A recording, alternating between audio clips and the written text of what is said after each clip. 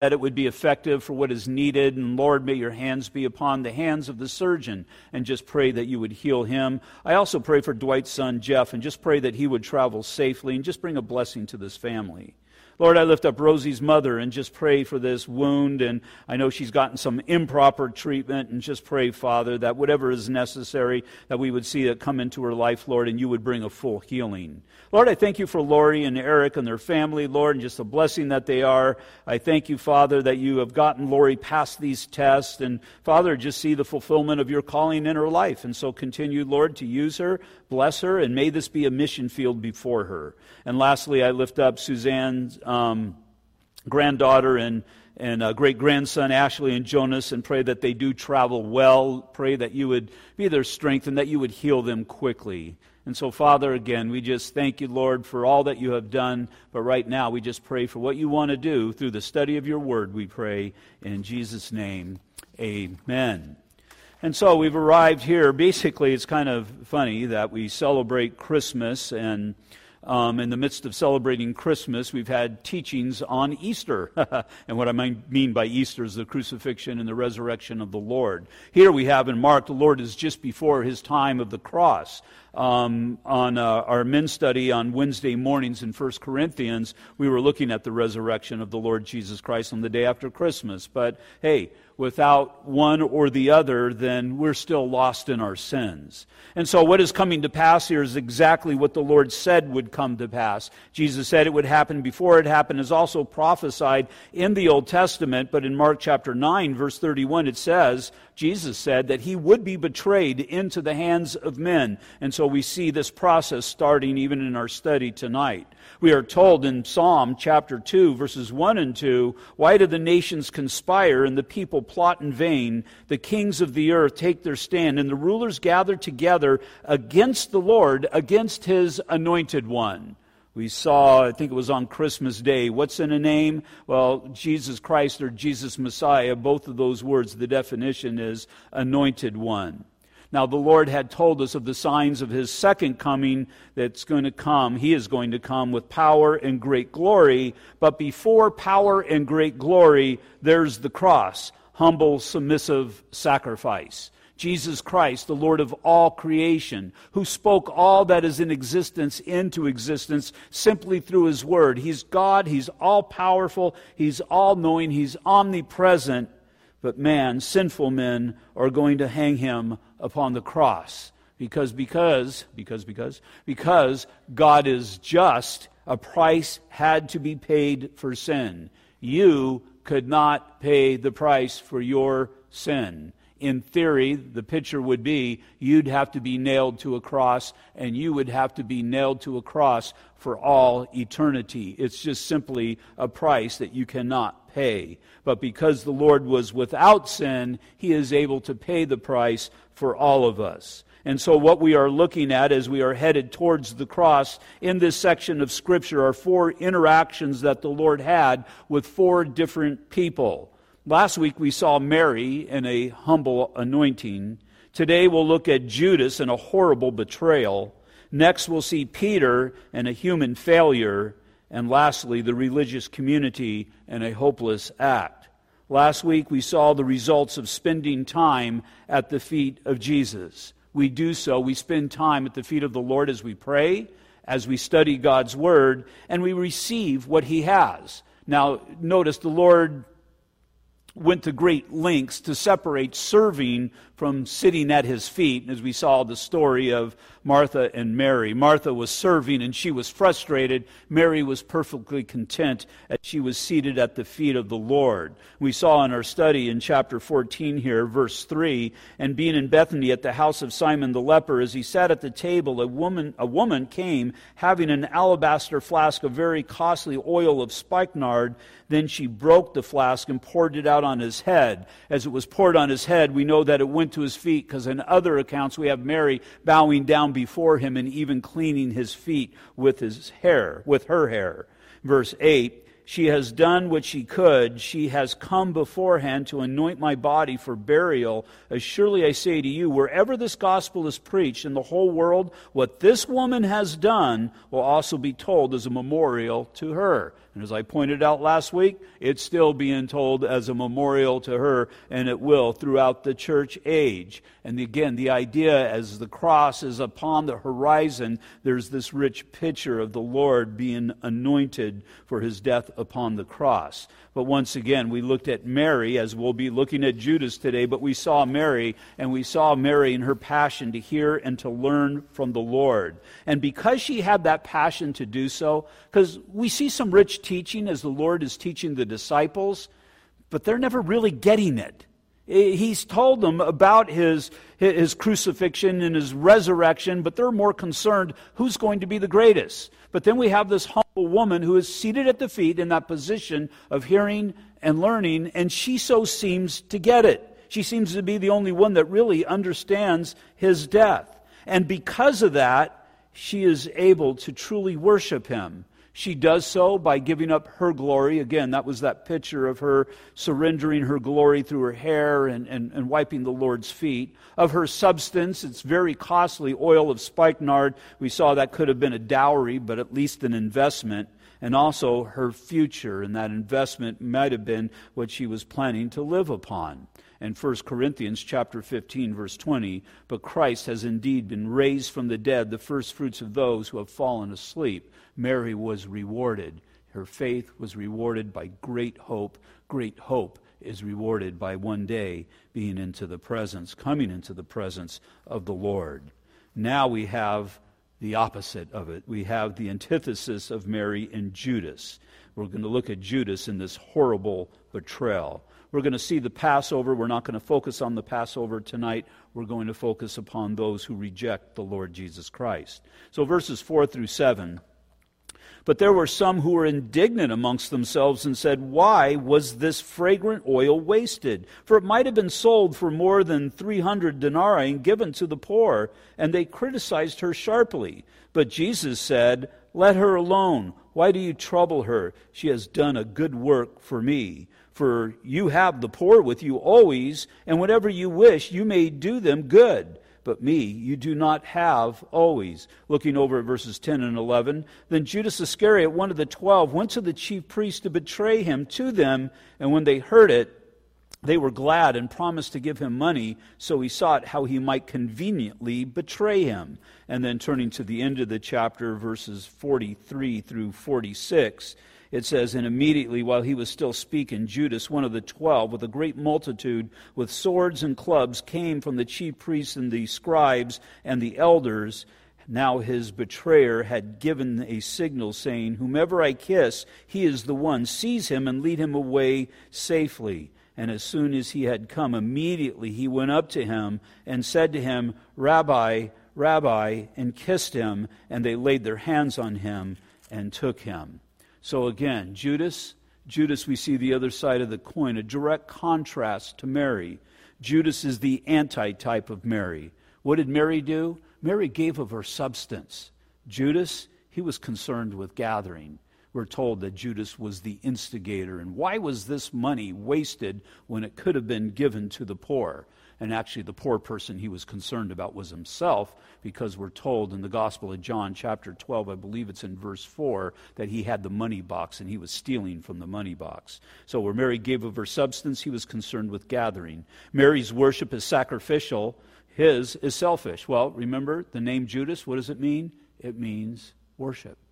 It means worship. So the one who is named worship, his worship is empty. Mary's was sacrificial.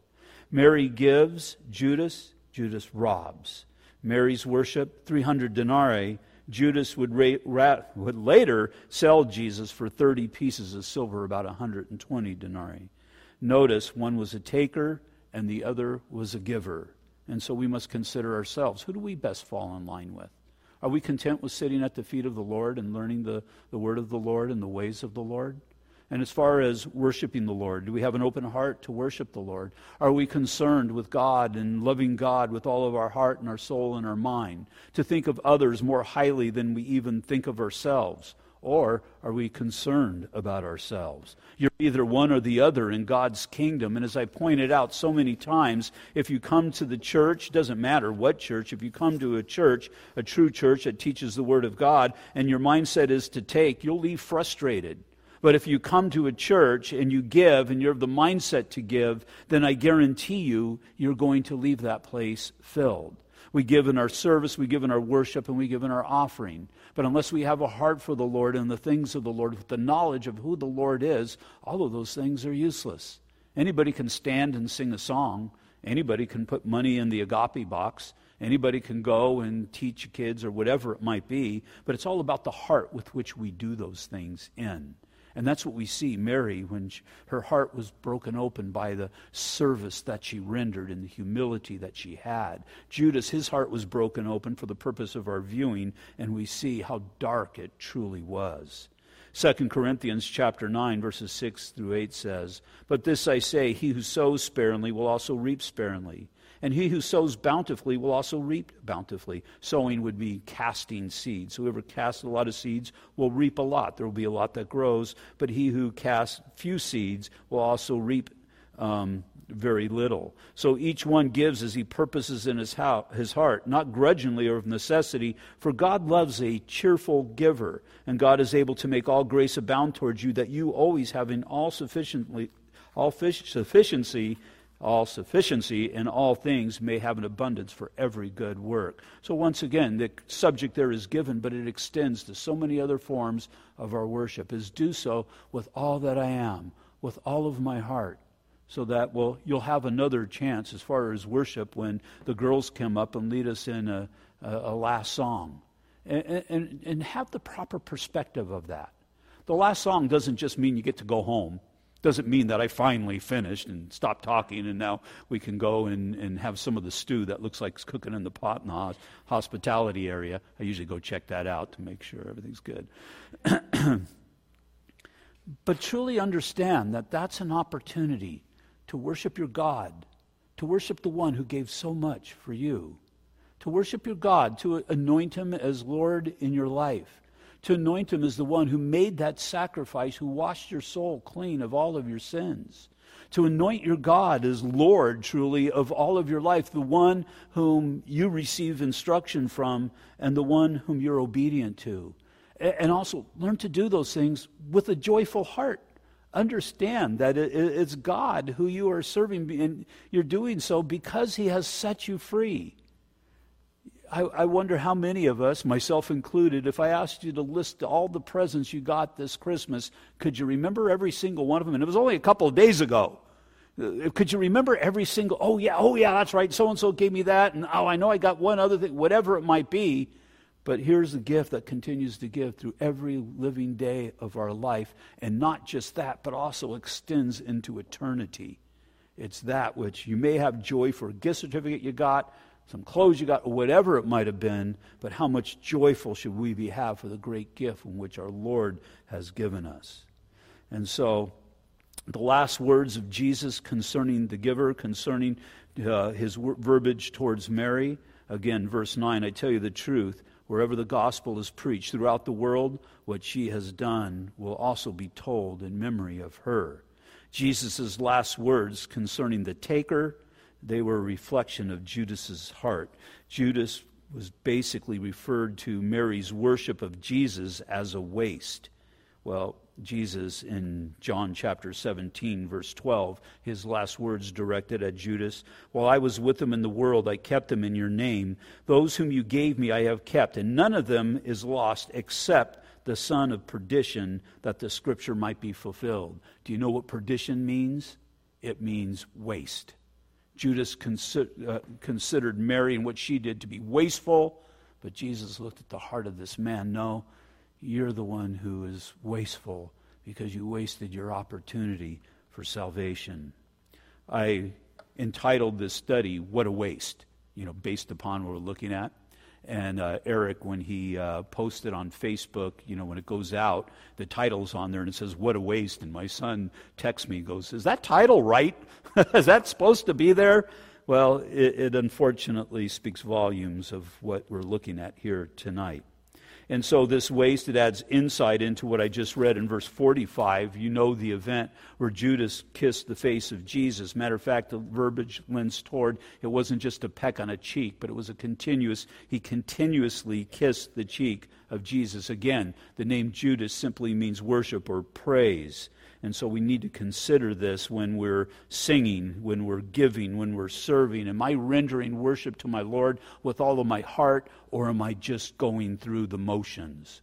Just going through the motions. How many times have you driven home, and I'll just use the example because I do it every day, from church, and you're thinking, did I stop at that stop sign? Or you're halfway home and you can't, I'm halfway home already. I don't even remember what I just did. Did I run somebody, I have no idea what I just did, just because you've fallen into the routine and you're just going through the motions. That'd be so sad if we came to church and left church and, we were at church today. Well, it was, I don't know what was taught. I don't know. I just didn't really pay attention. And it can be so easy to do. We need to do these things with all of our heart. Again, so when the worship, it's not about a favorite song. It's about every song. We go through the songs and make sure that they're directed towards the Lord Jesus Christ. The rhythm or the melody may not be favorable to you, but it's all about the verbiage and the words that you're singing and the words that, not that they sing to you, but they're leading you so that you sing them and you sing them to the Lord Jesus Christ. As far as putting money in the box, you're putting money in the box ought not to just be putting money in the box, but you ought to be concerned about your worship to the Lord and the giving that you give. Not about 10% or 5% or whatever it might be. Just an expression of your heart of appreciation and adoration for the Lord Jesus Christ. In our service, we need to serve the Lord with all of our heart, with all of our soul, and with all of our might again. So, a personal heart check. Is your worship wasted because of a hardened heart, or maybe even a heart of routine? Are you a giver or are you a taker? Matthew 16:26, for what profit is to a man if he gains the whole world and loses his own soul? Or what will man give in exchange for his soul? What will it profit us if we gain everything else but we miss out on this intimacy with our Lord? What will it profit us if we find success in every other aspect of our life, but we fail in our relationship with Jesus Christ? In verse 8 here, we are told concerning Mary, Jesus said, she has done what she could. And the idea is she's done what was expected of her. And this just had to be the Lord laying these things upon her heart. I don't think God said, do this, and do this. But it was just how God lays things upon our heart. And our worship is, again, just an expression of who He is. For her, now look at the advantage that we have. For her, it was what He was about to do. For us, it's what He has done. He's about to pay the price for her sins, but He hasn't done it yet. And still there's that adoration towards Him. How much more so us as we understand these things that have been done and the magnitude of these things that have been done for us. And so you must consider, what are you able to do, and are you doing it? What are you able to do in the kingdom of God, and are you doing what you're able to do in the kingdom of God? Because everybody is able to do something. God does not expect you to do everything, but He does expect you to do something. Not sure what God wants you to do? If you do what you know, then I guarantee you, you will know what to do. If you do what you know, what you believe God's leading you to, then you will know exactly what He wants of you. But you have to enter in, you have to make the effort. So many people, I'm praying about this, and I know people have been praying about this for 20 years, and they just never do anything. God doesn't honor that. I know some people that got involved right away, and it wasn't really the ministry God's called them to, but God has directed them to where they needed to be. I mean, when I first got saved, I got involved in ministry. And one night, my wife told me that she signed us up for children's ministry, and I didn't want to do children's ministry. But that's what God wanted me to do. And it wasn't because my wife told me, but it's just how God worked it out. And I found a contentment in the midst of it. And so We've got to be of that mindset that God has called us to be servants. That's why Jesus set that example, one of the last he did in John chapter 13 when he washed the disciples' feet. Verse 12. Now on the first day of unleavened bread, when they killed the Passover lamb, his disciples said to him, "Where do you want us to go and prepare that you may eat the Passover?" And he sent out 2 of his disciples and said to them, "Go into the city, and a man will meet you carrying a pitcher of water. Follow him. Wherever he goes in, say to the master of the house, 'The teacher says, where is the guest room in which I may eat the Passover with my disciples?' Then he will show you a large upper room, furnished and prepared. There make ready for us." So his disciples went out and came into the city and found it just as he had said to them, and they prepared the Passover.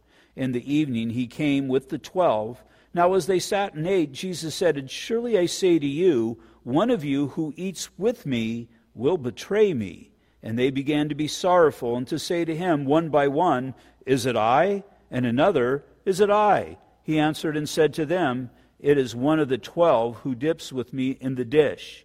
The Son of Man indeed goes just as it is written of him," so these things were prophesied, "but woe to the man by whom the Son of Man is betrayed. It would have been good for that man if he had never been born." Can you imagine if that would be your testimony? And that's not just your testimony that others think. This is what God is saying about you. It would have been better for you if you had never been born. And so, whatever it is that we have done contrary to Christ, we thank God for his grace and the opportunity to repent and to get right with him. The problem with Judas, why was he so considered to be a waste? Because he had a hardened heart and he refused to repent. Couple of things that I want to see here again in verse 18. Now as they sat and ate, Jesus said, "And surely I say to you, one of you who eats with me will betray me." Now in a parallel account in John chapter 13 verse 21, it says Jesus was troubled in his spirit, and he said, "Most surely I say to you, one of you will betray me." I want to look at that. He was troubled in his spirit.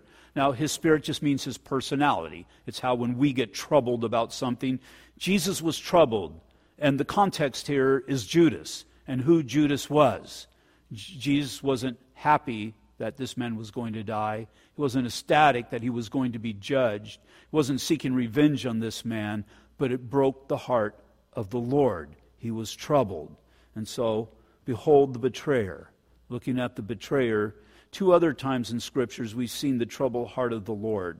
First was in John chapter 11, verse 33, when Mary was weeping, and Jesus, it says, groaned in the spirit and was troubled. And he was troubled at the death and the effects of sin, and it broke God's heart, because God created mankind to not die, to live forever. But mankind, because sin entered in, so did death. And he saw the despair of death and how it affected Mary. His friend Lazarus was dead, and this troubles the heart of the Lord. In John chapter 12, verse 27, Jesus said, "Now my soul is troubled, and what shall I say? Father, save me from this hour, but for this purpose I came to this hour." What else troubled the heart of the Lord? Well, that was in the Garden of Gethsemane, and Jesus was about to take the sins of the world upon him. Now, this was to be a glorious thing. We're told in Hebrews this was for the joy that was set before him. He endured the cross. But nonetheless, that's why he was in the Garden of Gethsemane sweating bullets. Why was he doing that? Because the first time he understood that when the cross came, and it wasn't the scourging, wasn't the piercing, it wasn't the death, it was the taking on upon sin of himself, or our sins upon himself. It was the knowledge that God, for the very first time in all of history, now consider history in relationship to Jesus Christ, on that day of his death, his history was eternity past. My history goes back to December 6, 1957. His history goes back to eternity past. So I can't explain that to you in detail. You'll just have to receive it of yourself and think it through. But for the very first time, Jesus is going to experience the effect of sin. It's why upon the cross, what did he cry out? My God, why have you forsaken me?" Jesus is experiencing for the very first time, and this is an absolute miracle, the separation from God. He is God. He set aside some of his godly attributes, we're told in Philippians chapter 2, but he's experiencing the effects of sin for the very first time. That troubled the heart of the Lord. And now we have here the third instance of a troubled heart of Jesus Christ.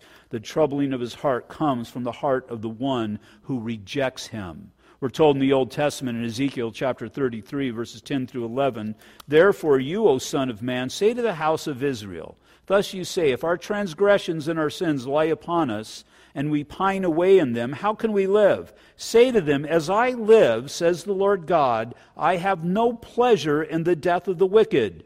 Jesus was to derive no pleasure from the death of Judas or the judgment of Judas. "I have no pleasure in the death of the wicked, but that the wicked turn from his way and live." Turn from your evil ways, for why should you die?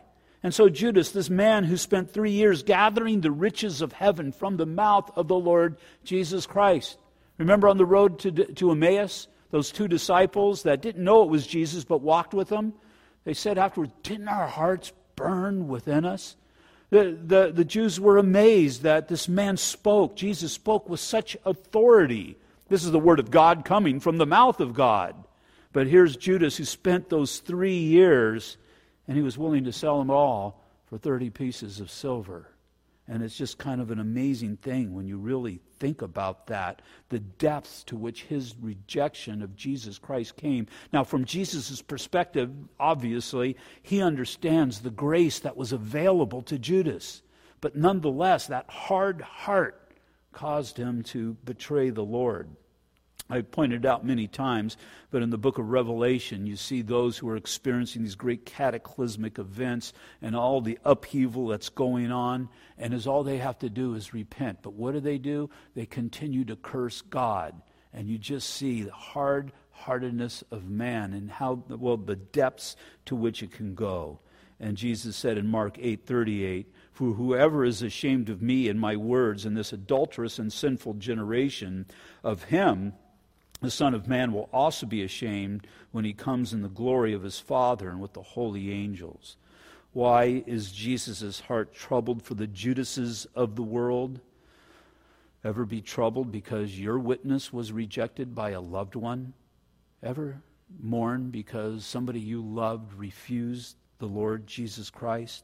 Salvation process is twofold. There's the preaching of the Word and the power of the Holy Spirit.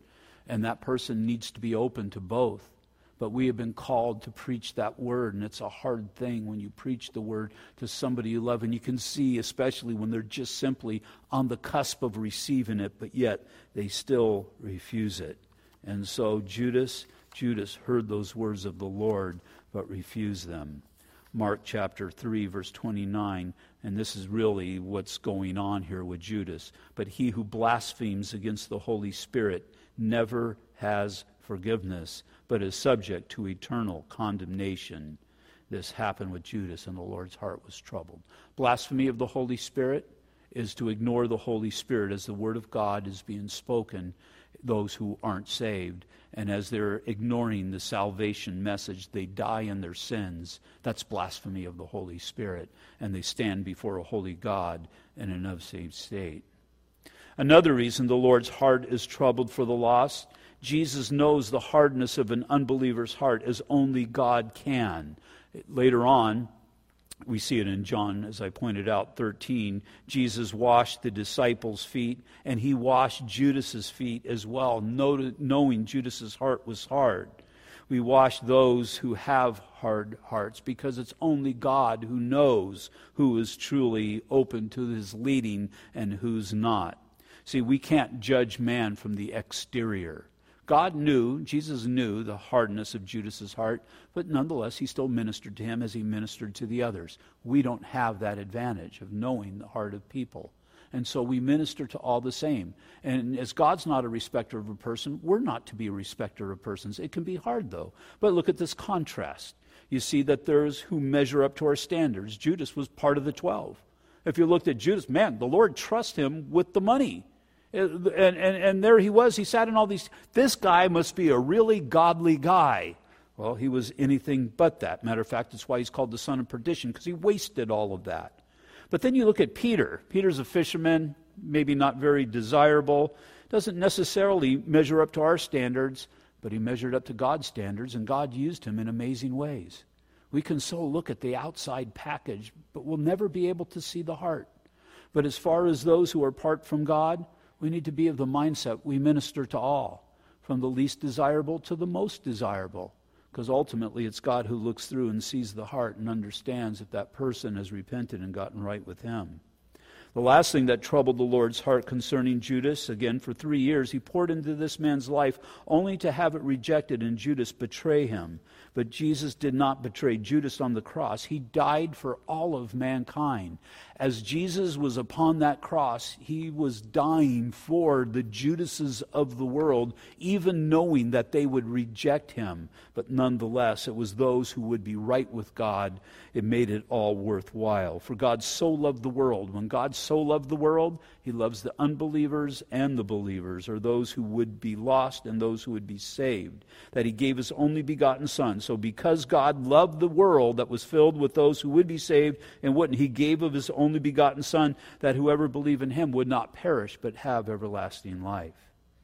Then we see the contrast of the betrayer and the one whom Jesus loves. This picture does not appear here in Mark. It appears in John. But we see as they're partaking of the Lord's Supper, of that Last Supper together. And what they would do is they would have a low table, and it was customary for man, that is a group of men in this particular case that were dining at that table, they would lay on their left arm, and they would use their right arm for dipping bread and for eating and whatnot. Now we know that the Apostle John had his, we're told this in John, had his head upon the chest of the Lord. He was looking up into the Lord and speaking into the eyes of glory, really. And so that tells me that if Jesus was truly laying on his side and supporting himself with his arm, then John was on his right hand. Tradition tells us that Judas was on his left. And you have this picture of John. John calls himself, nobody else refers to him that way, but John calls himself the one whom the Lord loves. And that's just because he experienced the love of Christ. I believe it's because John, we know this is a fact, that John was the only one of them at the cross of Christ who looked up into the eyes of Jesus as he hung upon that cross. And he experienced firsthand that sacrificial death of the Lord and considered himself, man, the magnitude of love that was just raining down upon him. God loves me as he could love nobody else. Well, he was just personalizing it. But here he is, he's laying with his head upon the Lord's chest and experiencing the love of God. Now, again, this is typology, and so you can do with it what you want. But Judas being on his left, he's kind of pushed away from the Lord. And again, you need to see this because it really does illustrate the point. The Lord's leaning in towards Judas, but Judas is leaning away from the Lord. And all he had to do was to turn to the Lord, to turn from his ways and to turn to the Lord. It was tradition that the honored guest would be seated on the right hand and the intimate guest would be seated upon the left. Intimate guest is because the Lord had such desires for Judas, but Judas broke the heart of the Lord. John is in the position of asking and hearing. Judas is in the position of rejecting and turning away. And then John chapter 13, verse 30, after the meal is over, having received the piece of bread, he went out immediately, and it was night. The betrayer, he walked out into outer darkness. And again, just such a rich picture. Jesus placed Judas in a position of honor and respect as this intimate guest. Judas rejected that position for another. He rejected that marvelous light that he had for outer darkness. In John 3:19 we're told, and this is the condemnation, that the light has come into the world, and men love darkness rather than light. Why? Because their deeds were evil. He wanted that darkness because he had evil within his heart and upon his mind. That closing picture, Judas going away from Jesus into outer darkness, seeking according to his own way, wasting everything that he had available to him. back in Mark 14, verse 21, the Son of Man indeed goes just as it is written of him, but woe to that man whom the Son of Man is betrayed. It would have been good that that man had never been born. One last thing concerning Judas. What was Judas's father's name? Judas's father's name, we're told in John chapter 12, verse 4, is Simon. He's the son of Simon. It's interesting the way that is presented, because where are they here having this get-together where Mary washes his feet and the oil is poured and all of that? They're at the home of Simon the leper. Now, this may not play out this way, so you just need to take it or leave it, but it's just the way they insert Simon. It's as if you know who Simon is. Well, they say they were here and they were at Simon the leper's house, and then they refer to Judas later on. There's Judas, the son of Simon. And I just think, now, I can back this up, that Judas did experience all the miracles, for the majority of the miracles that the Lord worked. But what if? What if he was the son of Simon the leper? Because as I pointed out last week, Simon the leper was really Simon who was formerly a leper. Because if he was Simon the leper, keep in mind, Jesus never broke the law. He would not be able to be in this town, Bethany, and they would not be able to be in his house because they were required to isolate themselves. So I really believe that the Lord, and the only people that we see healed of leprosy were those who God touches. I believe that this man was touched by the Lord Jesus Christ and healed. And again, that would just show you the depths of the lostness and the hardness of heart of Judas, if that would truly be. I mean, just the miracles themselves would lend towards the depth of the hardness of his heart. But we see this man Judas, he was truly a man of waste. But think of it. He's just as big as waste as people who've sat in Bible study after Bible study after Bible study and sat there with a hard heart and never invited the Lord Jesus Christ in. Just a bigger waste of those people who've heard the gospel message but refused to truly submit themselves to it. Just a bigger waste that they think that they're right with God just because they're associated with God or God's people somehow, some way, but not based upon God's terms, but their own terms. There's such a waste because, again, there's that which is necessary for eternal life, but they've refused it. We would all do well to take inventory of our lives. Have we truly submitted and entered into all that God has for us? To not do so would truly be a waste. As far as the name of Judas, we're told in Proverbs chapter 10, verse 7, the memory of the righteous is blessed, but the name of the wicked will rot. And unfortunately, Judas's name, it rots in our hearts. It was just, that name that means praise was just such a waste. Father, once again, we just thank you, God, for your word, and we thank you for the beauty of it. We thank you, Lord, how we're able to compare Scripture with Scripture and just get this message, Lord, that you have for us, and this message that you have and you want to work through us. And so, Lord, we just thank you, God, that you have given us this day. I thank you, Lord, for just the past days, just to be able to celebrate Christmas and your birth. But, Father, your birth didn't mean anything without your death. And it's your death that means everything. And so, Father, we just thank you, God, that you have brought us into your kingdom, that our lives are not a waste. That, Father, you value Judas, and even as you value the one who you knew would betray you, you value us as well. And so, Father, we just thank you for this evening once more. Just pray, God, that we would give you glory in all that we do, we pray. In Jesus' name, amen. We all stand, please.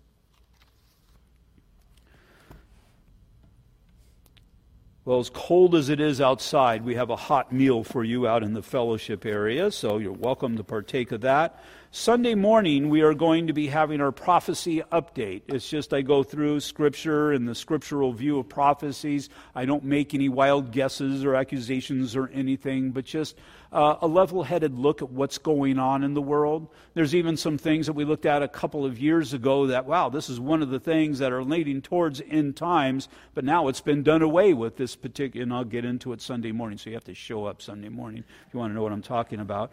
But again, it's fluid. Why? Because they're birth pangs. Birth pangs come and birth pangs go. And so just our prophecy update is just to be reminded of things, just to view the world situation and the direction things are heading in. And sometimes these birth pangs increase and sometimes they decrease. And it's just very interesting how the Lord's working all these things out. God bless you guys.